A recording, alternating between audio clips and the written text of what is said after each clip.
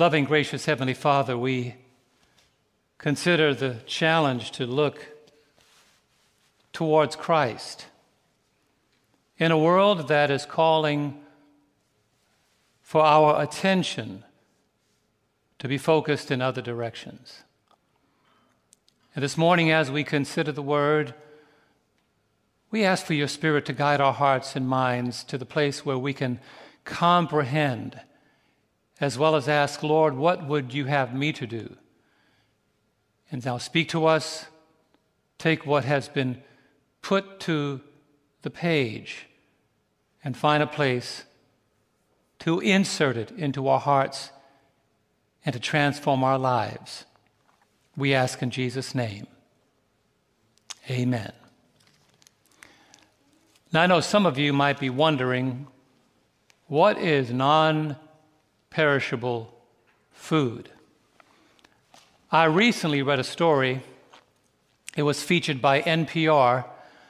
NPR is a very well-known news network, a very well-known news source. And I found this story on npr.org. It was a featured story in a section on their website called Food for Thought. It was called Apocalyptic Chow. And when I heard about that, I thought, wow, what an interesting title. And as I read further, it was about a well-known televangelist that was advertising, as I share with you his own words, survival food when the world is falling apart. A quote-unquote survival food sampler bucket contained 154 meals, costing $135. He suggested that when the world is falling apart, if you buy a bucket of apocalyptic chow, you'll be ready when the world is falling apart. His advertising tagline was, imagine the world is dying and you're having a breakfast fit for kings. The televangelist also wrote, you'll be having parties when the world is coming apart.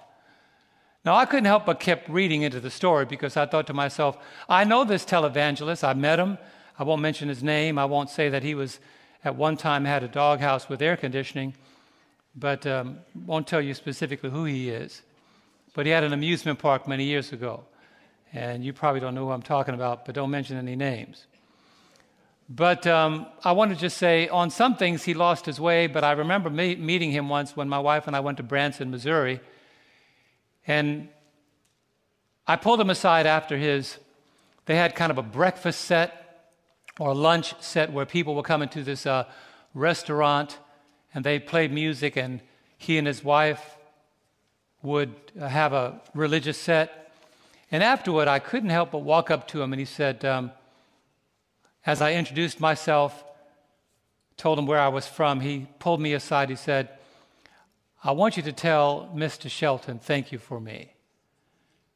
Because some of you may know that when Jim Bakker spent some time incarcerated after he came out, he said his church turned their back on him and would not accept him back in. And he said, and I stayed in the mountains of North Carolina, and I just watched 3ABN. That's a good amen right there. And he said, I want you to tell Mr. Shelton, a lot of my views changed from watching 3ABN. And I believe in sincerity he is doing what he believes is best. But this article, I remember him talking about that, and there are other televangelists that talked about buying bungalows and underground grain silos, preparing for the apocalypse that is to come. Well, in the continuation of the story, at the NPR kitchen, they decided to prepare and to taste some of the survival food. Here's what they revealed, and I'll read as I quote. They said, save for the pudding. The dishes were extremely salty and had odd, lingering aftertastes. We couldn't agree on which was worse, the thick potato soup that felt like eating wet cement, or the strong chemical overtones of the chocolate pudding, or the disturbing radioactive orange of the macaroni and cheese. They said, we concluded it's awful, it's trash. And I thought to myself, so much for apocalyptic chow. Now, the reason why this story interested me is because there are many people that believe you got to store up stuff. You got to store up food and weapons and clothing and lamps, and some Adventists are canning and storing up peaches, thinking that when it all falls apart, at least I'll have some canned peaches and some apricots and some dried fruit for the time of trouble. But my brethren and sisters, there is a satanic agency that is ahead of us that is going to require more than some apocalyptic chow. Can you say amen? The time is coming when our only concern will be who shall be able to stand. Which brings us to our scripture reading for today, Revelation 12 and verse 12. This is a preview that says to us we are going to need a whole lot more than dried food, canned peaches, and powdered macaroni and cheese. Revelation says to us in Revelation 12 and verse 12, therefore rejoice, O heavens, and you who dwell in them. But woe to the inhabitants of the earth and the sea, for the devil has come down to you, having great wrath, because he knows that he has a short time. And so as I was thinking this week when the snow was coming down, and I'm asking the Lord, Wendy, what do I preach about this week? Because from Sabbath to Sabbath, I've been challenged, even in my devotional life, to come up with a new sermon. But this week the Lord said, now there's some sermons that are like recipes. You preached it many years ago, but the recipe wasn't complete yet. And God has allowed me, Terry, to go back into some of my old sermons. This one takes me back to 2007, and I pulled it out and I realized with new and continually converted eyes, I'm beginning to see scriptures that I didn't see before in a way that makes more sense now than it did back in 2007. And so this message is not about canned food or powdered potatoes and powdered chocolate pudding. This message is for those that are looking for genuine, non-perishable food. You see, before God restores the world right side up, it is going to be turned upside down. And we're just getting glimpses in politics and religion. We're getting glimpses on the war front as things are being agitated between Russia and the United States and the borders of the countries that they can invade. There is instability on the political side. There's instability on the military side. There is instability on the financial side. There's talks about changing money over sooner than later to digital currency. We don't have any idea of what's coming down the pipe. But I want to say that if you think the answer for the future is going to be your stockpile, then you are looking in the wrong direction. The agenda of the kingdom of darkness is to cut off our supply line to God. That's why the food that we should be eating on a daily basis is the Word of God. Spending time storing up what David stored up. He said, thy word have I, did what? Hid in my heart, that I might not sin against thee. If the word of God is not being stored in your mind and in your heart, then there's a time coming that you will not be able to draw on the fresh bread of life, the only thing that can sustain you. If Jesus drew on the bread of life in his time of trial, what makes us any different? Satan wants to discourage us. He wants to cause us to feel abandoned by God. And if you focus in the wrong direction, that is going to be your experience. But I want to tell you today, God will not abandon us. In our darkest hour, when we stay connected to God, God will deliver us.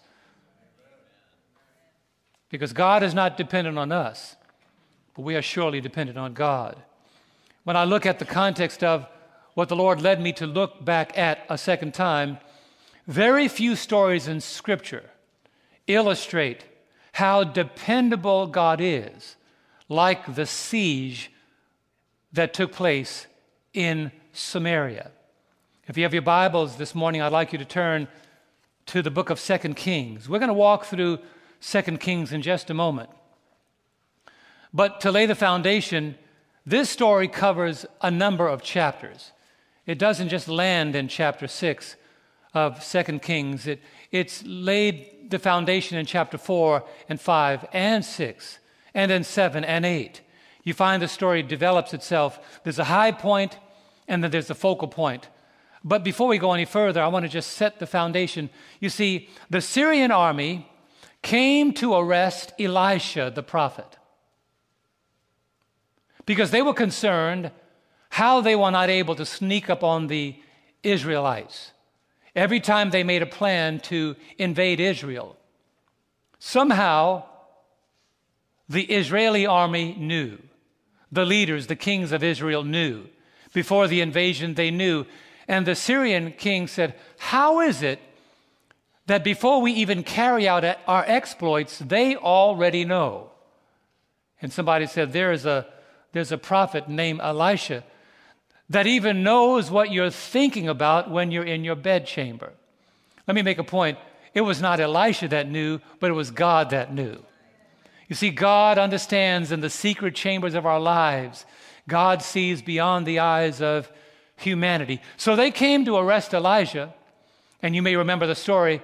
When they surrounded the house of Elisha, Elisha's servant went outside and said, "At last, Master, what shall we do?" His servant thought that Elisha was going down that day. And Elisha prayed the prayer, which was the focus of our song. Elisha said, "Lord, open his eyes." You see, in difficult moments, the prayer that each Christian should have is, "Lord, open my eyes, that I may see what my natural eyes have not yet beheld." If we would use spiritual eyes, we could see beyond the difficulty that face us on a day-by-day basis. God opened the servant's eyes, and the servant of Elisha saw chariots of fire surrounding the army. And Elisha prayed for God to blind the Syrian army. And the Syrian army suffered a setback because their plans were once again thwarted. You see, my brethren, when we are on God's side, God can turn the tide in our favor on any given day. The Apostle Paul in Romans 8, verse 31, reminds us, "What then shall we say to these things?" Let's say the second part together. "If God is for us, who can be against us?" I've had experiences in my life, I won't take the time to share them today, but growing up in ministry, I've had times when I've had very powerful people stand against me, very influential people stand against me, very well-connected people stand against me. And I'm only here today because even when I made ridiculous decisions, I discovered in the aftermath that God was still working out the kinks in my life to pull me through. So today I can say, if God is for us, who can be against us? When you read the story in an unusual twist, and I'm not going to take the time to cover that today, I want you to read that this afternoon since you have a little bit more time because of the weather. But when you read the book of 2 Kings chapter 6, in a very unusual twist, and think about it, the enemies of Elisha, the enemies of Israel, is now surrounding the house of Elisha the prophet. He prays for God to blind them. And at a moment when he could have destroyed his enemy, in an unusual twist, instead of destroying the Syrian army, they lead the Syrian army unharmed to Samaria, and then they feed them. Now think about that for a moment. In a moment that they could have wiped out the very army that was attempting to wipe out Israel as well as Elisha, he prayed for God to blind them. And then he led the blinded Syrian army to Samaria, where they placed food before them and fed them. Now, how many of us would think about treating our enemies that way? How many of us would think about treating people that are not good to us as kindly as Elisha did? How many of us would say, this is the moment that God has given me the opportunity to take care of them, but we choose something else. We choose not to take care of them, but to behave as God would have us to behave, to not take advantage of the vulnerable. And the Bible has pointed out that even if the vulnerable that are now under the capturing arm of God, when God stands in our behalf and he handcuffs those who would have us and do us harm. Remember what Joseph said, what the devil intended for evil, God did what? He used it to make it good. So there are moments when you experience difficult things that God is going to test you how you behave in that very moment. At the very moment that they could have wiped out their armies, God said to Elijah and the Israelites, do not take advantage of the vulnerable. And that's why the wise man Solomon wrote these words, because how we treat our enemies, and I'm going to say this again, how we treat those that we don't get along with, or those that we may have had difficulty with, or those that are a constant grind on our nerves. Do I need to keep going? Or those that sometimes we just don't see eye to eye with and we'd love them just to disappear. Those are the moments that the way we treat them will be a testament to our connection to Christ. How do I know that? Proverbs 25, look at the words of a wise man who understood the wisdom of God. Proverbs 25, verses 21 and 22. Look at the example that was later repeated by the Apostle Paul. Solomon says, if your enemy is hungry, give him bread to eat. And if he is thirsty, give him water to drink. For so you will heap coals of fire on his head, and the Lord will do what? Reward you. You see, this act of kindness to their bitterest enemy was evidence that Elisha and Israel was under the direct influence of God. Let me make this very practical today. You know, we have difficult times, do we not? There are times and moments when maybe even in our own home. Earlier this week, I'm going to tell a cute little story. My wife and I are mature enough to handle this. So this week, the snow locks you in. She couldn't go to work, and we woke up on the wrong side of the bed. I woke up on her side, and she woke up on my side. Anybody know what I'm talking about? Not physically, but mentally. And when we got up, we just dove right into what we had to do for that day, make phone calls, and we didn't start with our devotions. And when you don't start with your devotions, something gets between you and God that could have been avoided if you started your day right. I don't need any husbands and wives to say amen at this moment. But so we were having that day, and she was chipper as ladies can be. Sometimes women can be fast off the cuff verbally.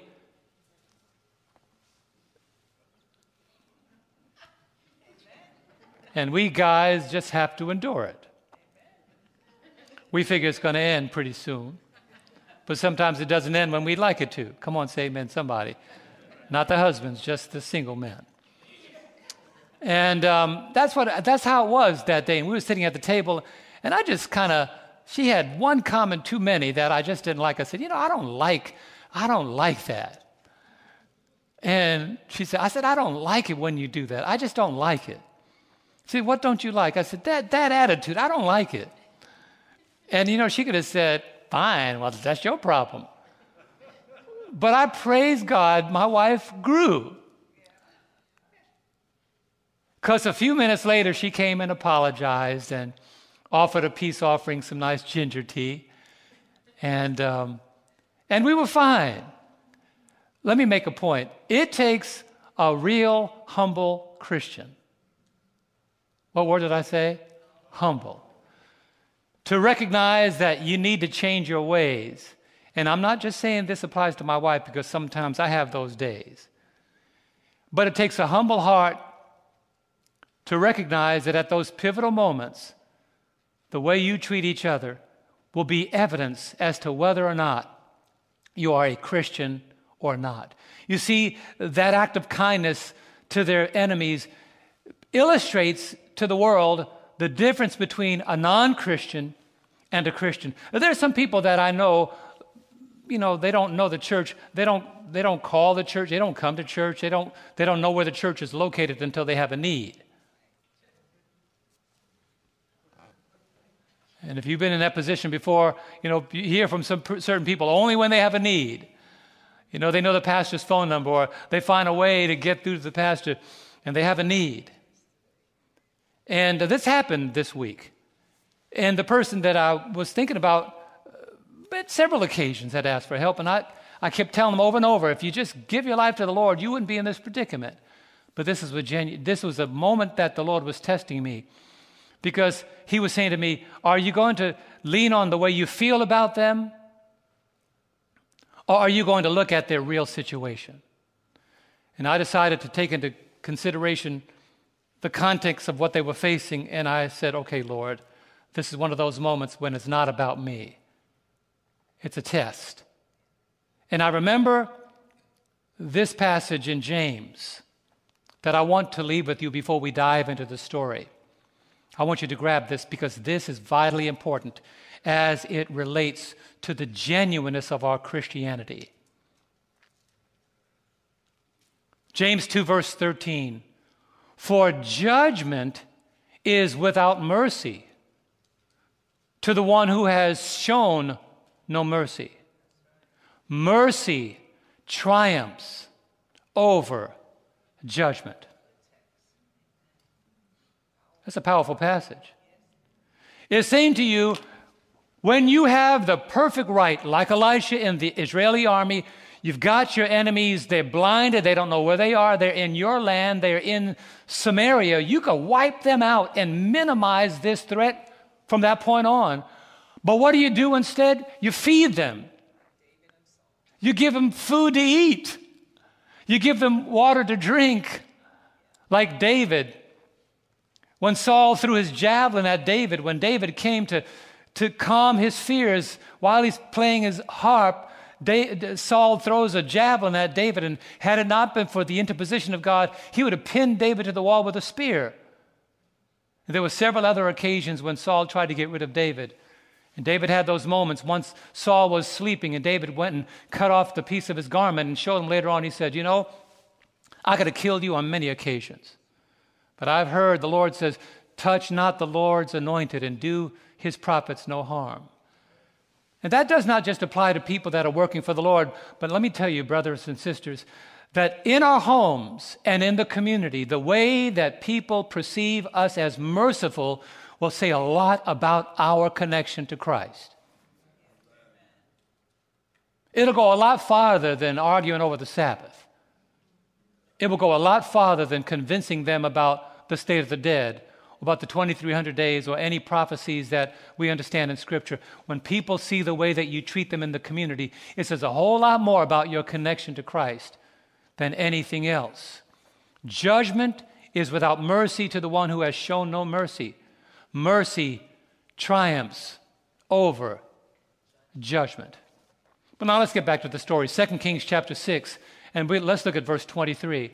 You see, after being blinded, the fear of God was so complete on the Syrian army that they decided, this is not the position I want to find myself in again. And so they decided, we're not going back. We're not messing with Elisha. We're not messing with Israel. Notice 2 Kings chapter 6, verse 23, how the Bible unfolds this beautiful story,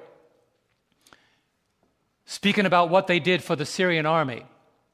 Then he prepared a great feast for them. He didn't give them cheese and crackers. He said, we're going to really do it up. We're going to make sure that our enemies are full. I could only imagine, I got to peek into this story for a brief moment. I could only imagine when the Lord opened the eyes of the Syrians, Terry, and they realized they were in Samaria, and they smelled the food before them on the table, they probably said to one another, I bet you it's poisoned. I bet you this is our last meal. And so the captain may have said to one of the soldiers, eat it first. No, that's a direct command, eat it. And he tastes pretty good. You know, you've heard of Castro, Fidel Castro. He had a lot of lookalikes. And when people brought food for him, he would have his brothers taste the food. Or somebody else in his palace taste the food. So if they died, he didn't eat it. I can imagine in that moment when the Lord opened the Syrian army's eyes and they're surrounded by a great feast and they're about to eat and they're probably thinking to themselves, there's something about this meal that just doesn't sit right. They're going to kill us. This is our last meal. So all that time, they're waiting for the axe to come down. The Bible says, then he prepared a great feast for them. And after they ate and drank, I can imagine them saying, this is it. We're going to get shot now. And then he says, okay, see you later. Come on, put yourself in the story. You're probably saying, see you later.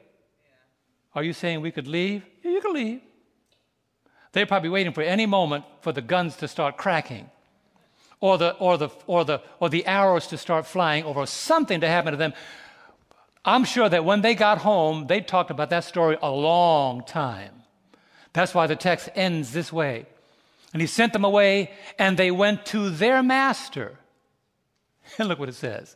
So the bands of Syrian raiders came no more into the land of Israel. We are not going back. And the Bible tells us when a man's ways please the Lord, he makes even his enemies to be at peace with him. You want to see the tide change in your favor? Stop being nice to people. I don't know what you guys ate this morning. That requires an amen. Stop being nice to folk. Stop being righteous Christians. Start being Christian Christians. You know, some people are good for you. My sister called me this last week and she said, oh, you got to see this movie. I said, what movie? My sister's not a Christian, but she said, oh, it's a Christian movie. Still didn't see it. But I said, what's it about? She said, it's about a pastor who went throughout his community and he found people that were down and out and people that were homeless and people that were druggies, and he brought them to his church. He helped them get their feet back on the ground. They're now active church members. They're holding offices. They are new in Christ. And he said, but the twist in the movie is they forgot who they used to be, and now they are mean to the people that are where they used to be. They're merciless. So they show them walking through the community. She's telling me about the story. She said, now, the object of that is don't ever forget where you've come from, because God doesn't redeem us to be in his showcase. He redeems us to be an example of who he is. Amen. When a man's ways please the Lord, he makes even his enemies to be at peace with him. But there's a saying that goes this way: those that fail to learn from the past are doomed to repeat it. And that's what happened to the Syrian army. Go to verse 24. Of 2 Kings. As time passed, the new leader forgot what had taken place in the distant past of the Syrian army. It says in verse 24 of 2 Kings chapter 6, and it happened after this that Ben-Hadad, king of Syria, gathered all his army and went up and besieged Samaria. Now, this was not the same army. This was not the same leader. This was a different general. This was a different commander. A new commander now forgot the past experience of the Syrian army, and the last leader was no longer in command. So this new leader called Ben-Hadad, that means the son of Hadad, that means the god of storms. So to besiege the city, it means to cut off every line of supply. so completely that they either give in or they stay inside the city and die for lack of food or lack of water. So they surrounded the city of Samaria. And the Bible made it so clear that this siege was so complete, they could not get out of the city. No one could get into the city. There was no food allowed. And if you notice recently on the news, that's what is being talked about, that if Russia decides to invade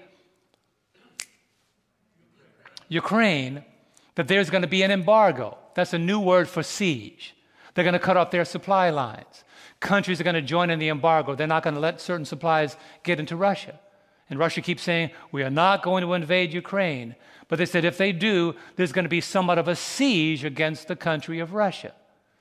And a siege means you try to survive with your own supplies, but if there are things that we know you need from all the other surrounding nations, we're going to cut that supply off until you give in or you fold.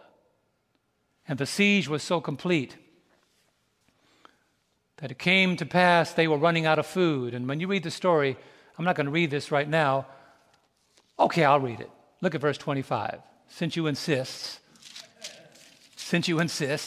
I heard your silent insistence. Look at verse 25. It's not on the screen, but the Lord made it clear to me. Look at this. Verse 25.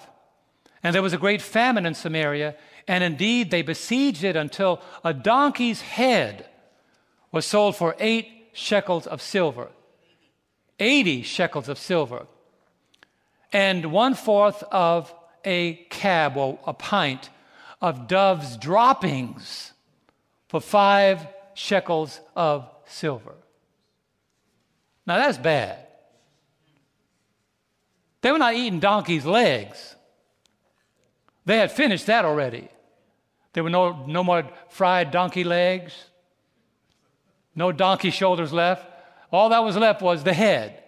So they're now selling the head for 2 pounds of silver. And they're no longer eating the dove. Let's get a little gross here for a moment. You'll forget when you get to fellowship lunch. But they're no longer eating the dove. All that's left of the dove is the dove's droppings. And they're selling that for 2 ounces of silver.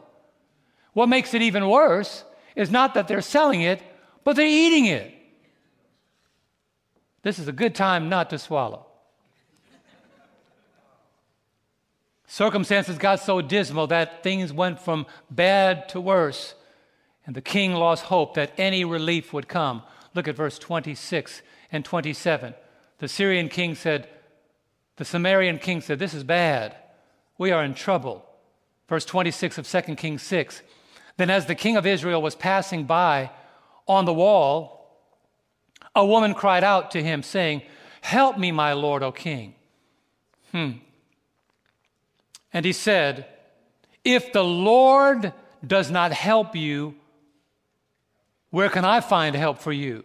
From the threshing floor or from the winepress? In other words, he said, there's no place in Samaria that we can find help. If God is not going to help you, there's no way that I can help you. In other words, if we can't count on God, look at our circumstances. Where are we going to find help from? So this woman is pleading for there to be help. But look at what she inquired about. Just when you think it couldn't get any worse. Look at verse 28 and 29 of 2 Kings chapter 6. Then the king said to the woman, what's troubling you? And she answered, this woman said to me, give your son that we may eat him today, and we will eat my son tomorrow. I know you're quiet because I'm telling you that's one hard picture. Things got to go from bad to worse to worse. Verse 29. The story is a gruesome story. You think that watching movies are bad? There's some stories in the Bible that would top any Jason movie you watch. You want drama? Read the Bible. Look at verse 29. So we boiled my son and ate him.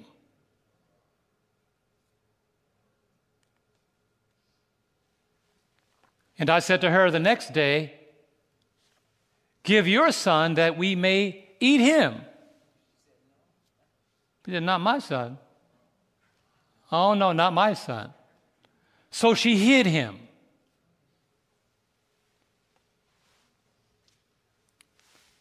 And by the way, that's not even the focus of the story. It's just showing you that in life, let me make some application so you can get your mind off of eating donkeys' heads and doves' droppings and children. Sometimes we are faced by such dire circumstances in our lives that we may look around our house to things that used to bring us joy, and all of a sudden they lose their attraction. Does anybody know what I'm talking about? You can't pick up the remote. You don't want to hear the news. You don't want to listen to music. You don't want to hear anybody call you and tell you God is going to bring you through. You don't want to hear anything. It's getting from worse to worse, as the kids would say, to worser. When things seem like they couldn't get any worse, they did. Donkeys' heads, doves' droppings, and eating children. And instead of the king leading the Sumerians to pray, he decides that the reason why we're in this predicament is this new king, this new commander, remembered what Elisha did to the army many generations ago. Look at verse 31. He blamed their circumstances on Elisha. Then he said, "Go do so to me and more also, if the head of Elisha, the son of Shaphat, remains on him today." The king decided to take out his frustrations on Elisha the prophet. And that's how it is sometimes. When we are frustrated, the best thing to do in your moments of frustration is stand still and let God work things out. Because I've seen people blame other family members.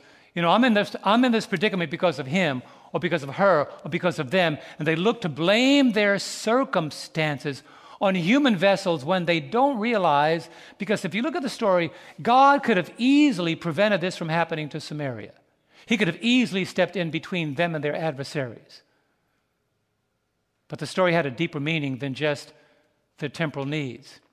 And as sad as it sounds, eating children and your diet becoming a gruesome thing to even focus on, there was a deeper lesson in the story. That's why verse 33, I'm reading this in the New Living Translation. I love the way it says it here. After blaming Elisha, then the king of Samaria started blaming God. And look what he said. The king said, "If it is the Lord who has brought this trouble on us, why should I wait any longer for the Lord?" It is the Lord who brought this trouble on us.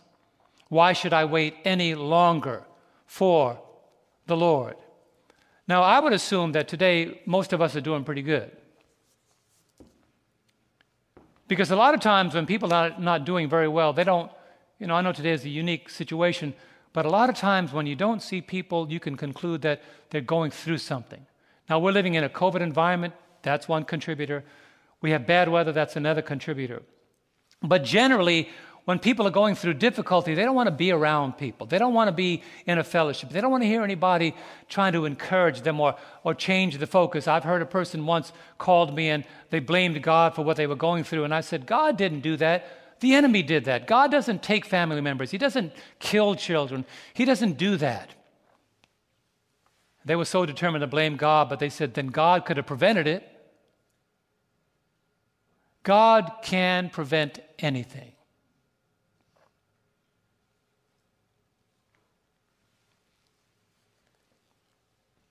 But not being a cynical God that wants people to eat their children. These actions that took place in Samaria was not because God refused to help the Syrians. It's because God was looking for the leader in Samaria. God was looking for the leader in Samaria to lead the people before the Lord to honor him. Same thing happened to the children of Israel when they were traveling from the land of Egypt. Those that chose to dishonor God, the blessings of God was withheld, and God brought them to difficult and straight places so that in those difficult moments He can teach them what it means to turn away from the difficulty to the God that can solve every dilemma we face. That's why David the psalmist wrote these words. And this is something we have to learn, because sometimes we allow the challenges of life to cause us to blame God. Notice what David the psalmist wrote in Psalm 27, verse 14. Can we read this together? Let us read this together. Here we are. What's the first word? Wait on the Lord. And what? Be of good courage. And He shall together strengthen your heart. Wait, I say, on the Lord. Have you ever waited on the Lord? Now, there's a way to wait on God. You don't wait on God being angry at God, or wait on God pouting that you didn't get your way.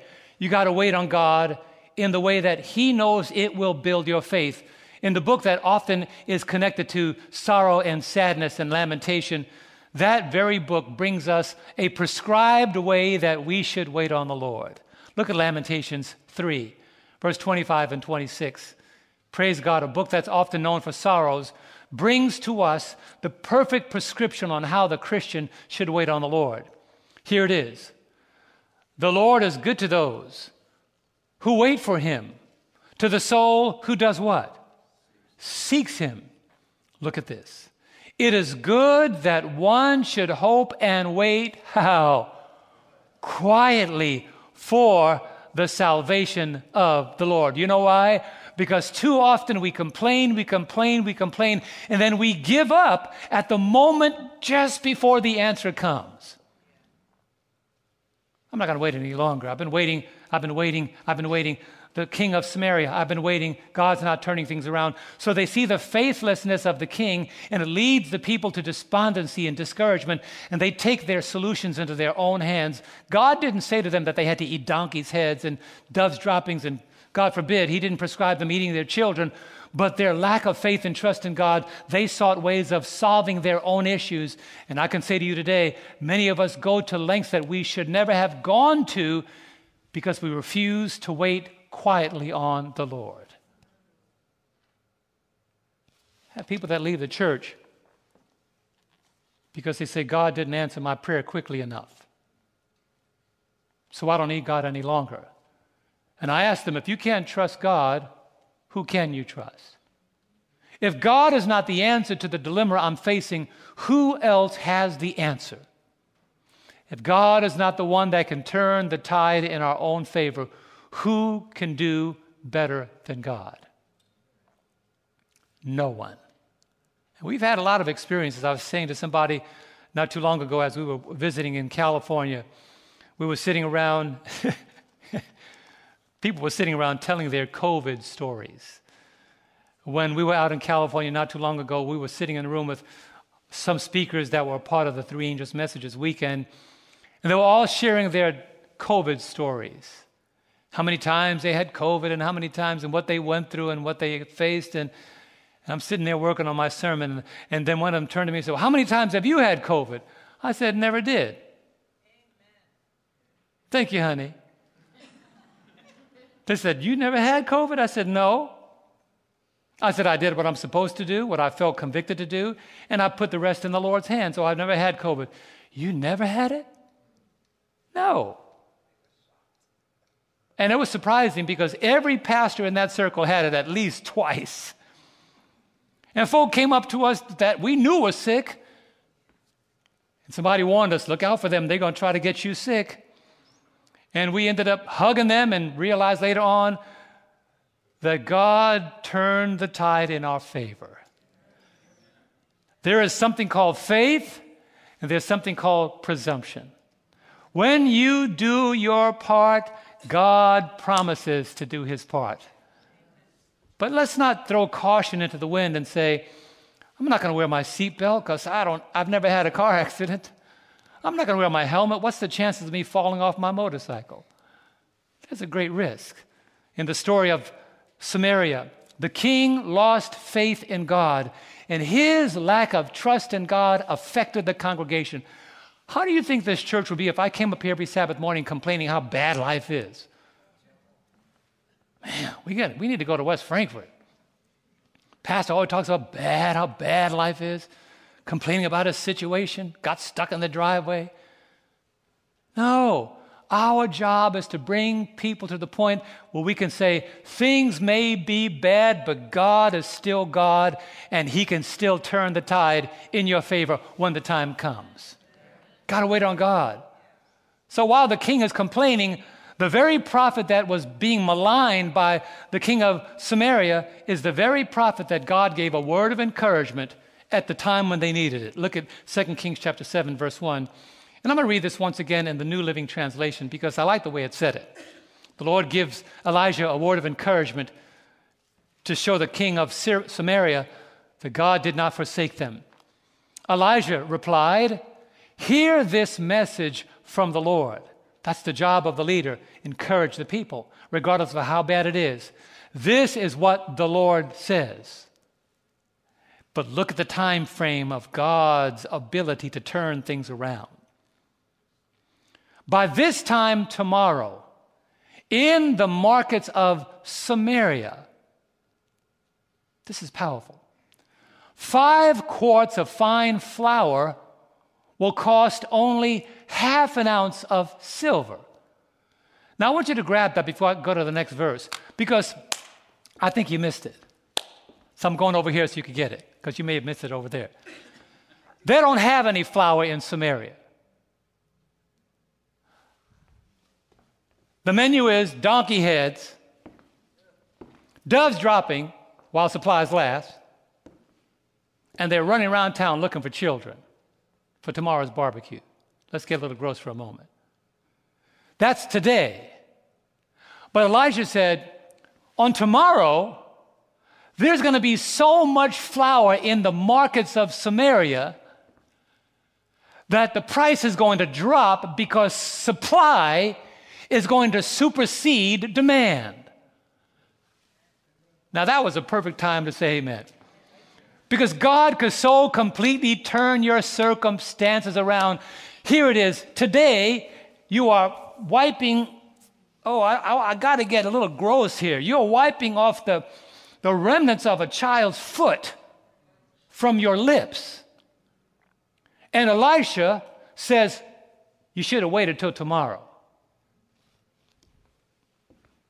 Because tomorrow, there's going to be so much flour in the market, demand is going to be far less than supply. There's going to be so much food in this city that they're going to have to drop the price just to get it sold. Come on, somebody.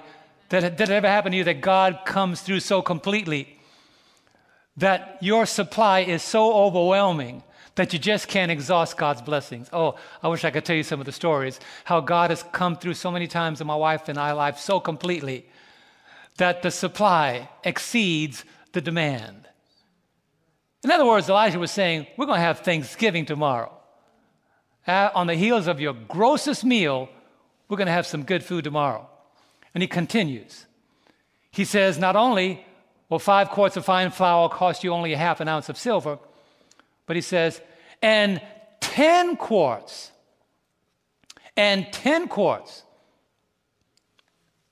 of barley grain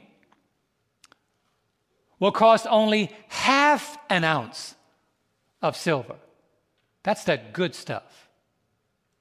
In other words, God is going to give us so much that we're not going to know how to even handle it. Which brings me to my third point. I only have 2 more points left. When you feel like giving up, I'm going to say that again.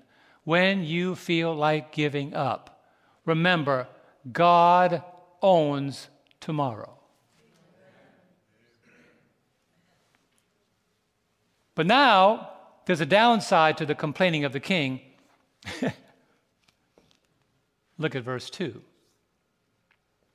That's why you have to be careful. Stay clear of folk that are always complaining about how bad God is. This is a passage that reminds us, don't hang out with people that doubt God's promises. Look at verse 2 of 2 Kings chapter 7. So an officer on whose hand the king leaned answered the man of God and said, look, if the Lord would make windows in heaven, could this thing be? No, how's this going to happen? And he said, in fact, and this is Elijah responding, in fact, you shall see it with your eyes, but you shall not eat of it. Because you doubted God, you ain't getting none. Now, I don't know how that we're going to prevent that, but they're going to be so stunned by God's ability to provide. He says, because you doubted God, you are not going to benefit from the abundance of God's blessings. It's going to happen, but you're not going to get any.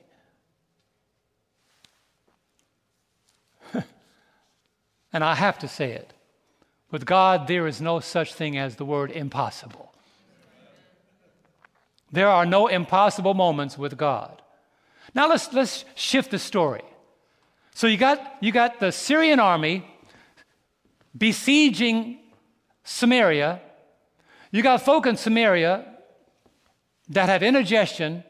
I won't repeat what they ate. And then you have the prophecy of Elisha saying, by tomorrow it's going to be different.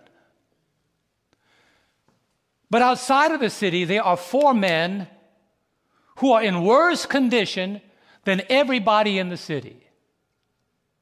Let's go to verse 3. Just when you think it can't get any worse. You know what I like about this story? Some of you guys are shocked, but that I'm so excited. You know what I like about this story? You know what I like about this story? Is that God is showing us one of the worst stories in Scripture about circumstances. Chris and Mike, one of the worst stories in Scripture about things that you can experience. Because you can't find many stories in the Bible where people got to the point of eating their children. I think it's one of the rare ones. That's in the city. Then they're surrounded by an angry army that's bent on their death. And then the king, the leader, doubts God. The prophecy comes, they won't benefit from it. But outside the city, there are 4 men who are in worse condition than anybody in the city. Let's look at these guys. Let's look at them together. Are you ready? Verse 3. That's why I love the phrase, now. The transitions in the Scripture are amazing. In other words, when you think things are bad, now check this out. Now, there were 4 leprous men at the entrance of the gate. And they said to one another, why are we sitting here till we die? You know what it means to be leprous? It means that you've forgotten what it feels like to be embraced, because nobody wants to touch you. You see, the Bible brought that word in because leprosy is synonymous with sin. When sin is so dark, you feel estranged. You want to be able to be touched, but nobody wants to be around you. People that are leprous have lost their sensitivity. They look hopeless. Their condition is the condition that nobody wants to even be around. They don't even smell good. Matter of fact, leprous people don't even like themselves. And worse than that, they feel outcasts. And the only thing that they look forward to is death, waiting to relieve their suffering. So God now turns the picture from a horrible situation inside the city, angry army outside the city, and these 4 leprous men who, even if they had a good meal, would say, we're lepers anyway, we're going to die.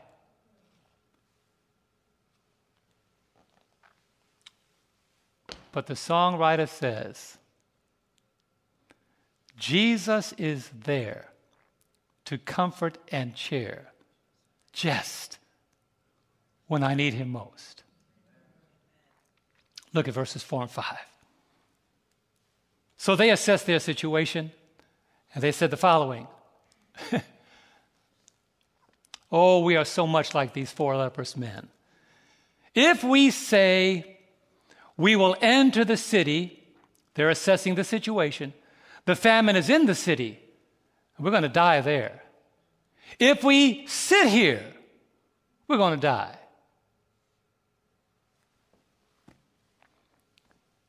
Now, therefore, come, let us surrender to the army of the Syrians. I mean, look at this. If they keep us alive, well, we shall live. And if they kill us, what's going to happen? We're only going to die anyway. It can't get any worse. Look at verse 5. And they rose at twilight to go to the camp of the Syrians. And when they had come to the outskirts of the Syrian camp, to their surprise, no one was there. Okay. This is only for those who didn't catch up yet to the story.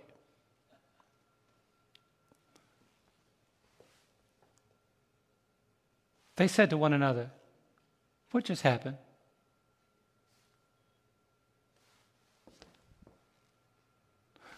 Wasn't the army here all day, all week, last month? Where are they? Where are they? You see, this is the part of the story where Jeremiah the prophet chimes in and reminds us of what God can do. There's never a situation that we face that God cannot reverse to the shock of our perception. I don't know if I asked you to give me a story about something that God did that's so profound that you can't even imagine God did it. This is one of those moments. Because here they are, their flesh is rotting, they're falling apart, and they decide, we're not going to go in there because we know we're going to starve, so let's go to the ones who do have food, and if they're merciful, then that's fine, but if not, we're going to die anyhow. And they go to the camp of the Syrians. Now, why do they go to the camp of the Syrians? Because the Syrians have enough food to continue to preserve them while they besiege Israel. Their supplies are continually being replenished, so they have everything they need. They have food, they have clothing, they have a place to sleep, they have all the amenities, they got everything. They got nice cars, nice tents, they got everything they need. So they said, let's go where they got all the stuff they need. And they might look at us and say, they're leprous anyway, let's give them something to eat because they're going to die anyhow. And they go there, and Jeremiah yells at them in Jeremiah 32:27, behold, I am the Lord, the God of all flesh. Is there anything too hard for me? So look at verse 6 and 7. And I'm winding up. Look what happened. For the Lord has caused the army of the Syrians to hear the noise of chariots and the noise of horses, the noise of a great army. So they said to one another, look, the king of Israel has hired against us the king of the Hittites and the kings of the Egyptians to attack us. Therefore they arose and fled at twilight and left the camp intact, their tents, their horses, and their donkeys, and they fled for their lives. That's what they said. They fled for their lives. Now, did you get what happened?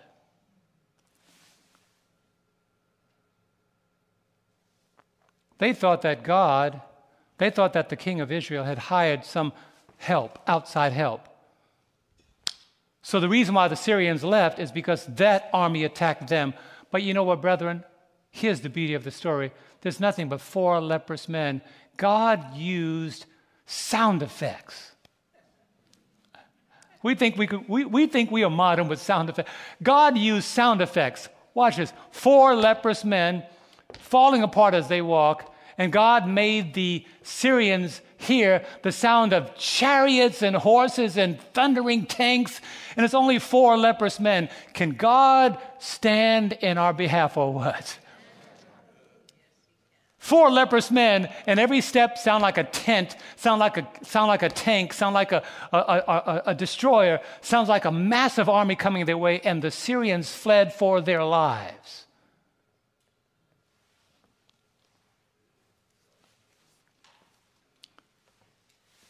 It was noise for the Syrians. It was peace for the leprous men. Look at verse 8. Since you want to hear how the story ended. And when the lepers came into the outskirts of the camp, or to the outskirts of the camp, they went into one tent and ate and drank. You think they were happy? It never seen people falling apart enjoying food while they fall apart.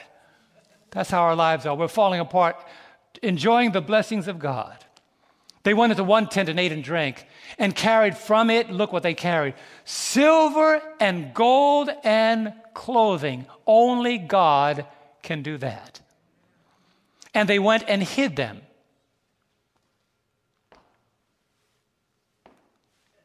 And it says, then they came back and entered another tent and carried some from there also and went and hid it. And look at verse 9. Then they said to one another, this ain't right. Then they said to one another, this is not right. Read it in your Bible. Here it is. Then they said to one another, we are not doing right. This day is a day of what, friends? Good news, and we remain silent. If we wait until morning light, some punishment will come upon us. Now, therefore, let us go and do what? Tell the king's household. These 4 leprous men were no longer rejected because they were the bearers of good news, as we read in verse 18 of 2 Kings 7. So it happened just as the man of God had spoken to the king. The very blessing that was going to be inside of the city of Samaria. I want you to grab this. Where did the blessing come from? I don't ask questions. Where did the blessing come from? Where did the blessing come from? Okay, we know that, but where did the blessing come from? God took the enemy's supply and gave it to his children.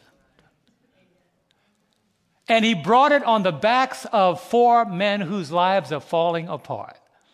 You see, brethren, when your life doesn't look like it's worth anything, it may look like it's falling apart, but if you can bring good news to those who are in more dire circumstances than you, God can make a life that's falling apart a place where God is still praised. These 4 leprous men came and they brought good news. You know, sometimes we miss the good news because we measure the good news by our circumstances. We look at ourselves and say, we're leprous. But God is saying, it's not your condition, but it's my ability. It's not what your supply is, but it's what my supply is. And God's supply is never exhausted. That's why I love this quotation in 2 Kings. And not 2 Kings, but Prophets and Kings. Look at this quotation, a beautiful quotation. I'm going to invite the praise team to come up at this time as I close. Look at this. Prophets and Kings, page 260. Powerful words. Look at these words. God calls upon his faithful ones who believe in him to do what, friends? To talk courage to those who are unbelieving and hopeless. Seek strength from God, the living God. Show an unwavering, humble faith in his power and his willingness to save. And finally, when in faith we take hold of his strength, look at this. He will change, wonderfully change, the most hopeless, discouraging outlook. He will do this for the glory of his name. Oh, yes, we give up because we measure good news by our circumstances. That is why the Bible used 4 leprous men. It didn't use 4 able men, 4 healthy men. It says God does not measure your success by how you look. God measures his success by what he's able to supply. So you may not look the part, but our worthiness is not based on our righteousness. It is based on the righteousness of Jesus. So what does non-perishable food have to do with anything? You ready for the hook? Because I didn't talk about perishable food all sermon long. What does non-perishable food have to do with anything? You see, the food in the story represents Jesus, the bread of life. The food in the story represents God's ability to provide for us through his Son, Christ Jesus. When the children of Israel traveled through the wilderness, they ate bread every day, and that bread, Jesus said, I am the bread of life that came down from heaven. But what was the necessary link in the story? Say it again. I heard somebody say it. Say it again. Faith. God was able to bless those who believed, but God would not bless those who could not believe. So those who could not believe had perishable food, donkeys' heads. I'm not going to even point at anybody. Doves' droppings and barbecued children. Lord have mercy. That's perishable food. But those who believed had a camp full of good clothes, gold, silver, enough food. They ate so much they forgot their condition. That's how God is. And that's why the hook of the sermon is in the passage that we have seen all of our lives. Here it is. Here it is. Here it is. Non-perishable food. The non-perishable food that we need in the closing hours of Earth's history is a connection to Jesus. John 3:16. Can we say it together with your eyes closed? For God so loved the world that he gave his only begotten Son, that whosoever believeth in him, what? Should not perish, but have everlasting life. Jesus is our non-perishable food. Can you say amen? Oh, you don't need more money. You don't need more garments. You don't need more computers. You don't need more things. What we need in these closing hours of Earth's history is the person of Jesus. Would you stand and sing that song for us?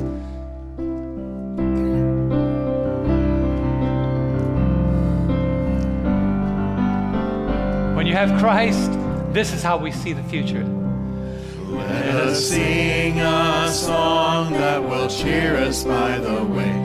In a little while we're going home. That's eyes of faith. For the night will end in the everlasting day. In a little while we're going home. Where are we going? In a little while, in a little while, we shall cross the billows foam. We shall meet at last when the stormy winds are past. In a little while we're going home. Now watch, pause for a moment. Notice what it says. They're going to be stormy winds. We're going to meet when the stormy winds are past. We're still on our way home, but the way home is a way that is not easy. It's not smooth. It's going to be rough. They're going to be challenges. You're going to have difficult days. You're not going to always see things the way that God wants you to see them. You may feel that it's just not going and you feel like perishing, but those who believe in Jesus will not perish. He is the unperishable, the non-perishable food. And by the way, he already paid the price. And I want to say that while we say Jesus gives us salvation that's free, oh, let's change that. It cost him a whole lot more than $135. He paid for our salvation provision with everything. So let's sing the second stanza, and we're going to have prayer. What does the Lord want to do? Here we go. The work that our hands may find to do. In a little while we're going home. That's right. And the grace of God will our daily strength renew.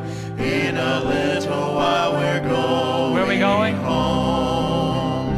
In a little while, in a little while, we shall cross the billows foam. We shall meet at last when the stormy winds are past. In a little while we're going home. Don't forget that, my brothers and sisters. These are days of bad news, but the gospel is still good news. Jesus is still that non-perishable food that we need in our lives. There's a place called grace where we are all invited, where illness is left on the outside of the gates of the New Jerusalem, The homeless can walk on golden streets and live in mansions. The hopeless can feel the touch of belonging again. The abandoned and lonely are adopted into royalty. The rich and the poor become one in Christ. The outcast can sit and talk with King Jesus. And the lepers are made whole and wear robes of eternal righteousness. But only as we have faith and believe in Jesus, the non-perishable food. Our Father in heaven, yes, sometimes the world looks like Samaria. Nothing good, just filth. And instead of turning to you, we digest the filth of the world, the garbage of the world, when in your presence there is an exhaustless supply of grace and strength. Then sometimes we feel our lives are surrounded by all the forces of darkness, and the enemy is just waiting for us to make one false move and claim our souls. And yet, caught between famine and certain destruction, we find ourselves hopeless like the lepers, realizing that in just a few moments, our worthless lives will be nothing but just a pile of dust and decaying human flesh. But it's at those moments, God, that you shine. It is when we're about to give up and think that everything is exhausted, that there's no more supply of grace available for us. It is at those moments that you activate the armies of heaven to provide the blessings for us and take them from the hand of our enemies. And so, Lord, today, in this decaying, in this dying world, where men and women are seeking answers to their perplexities, help us to realize it's not just the receiving of blessings, but we won't do good if we hold our peace. You've called us not only to be recipients of your grace, but to go and to tell the King's household. Send us forth from this place today with good news on our lips. The good news is still good news in bad times.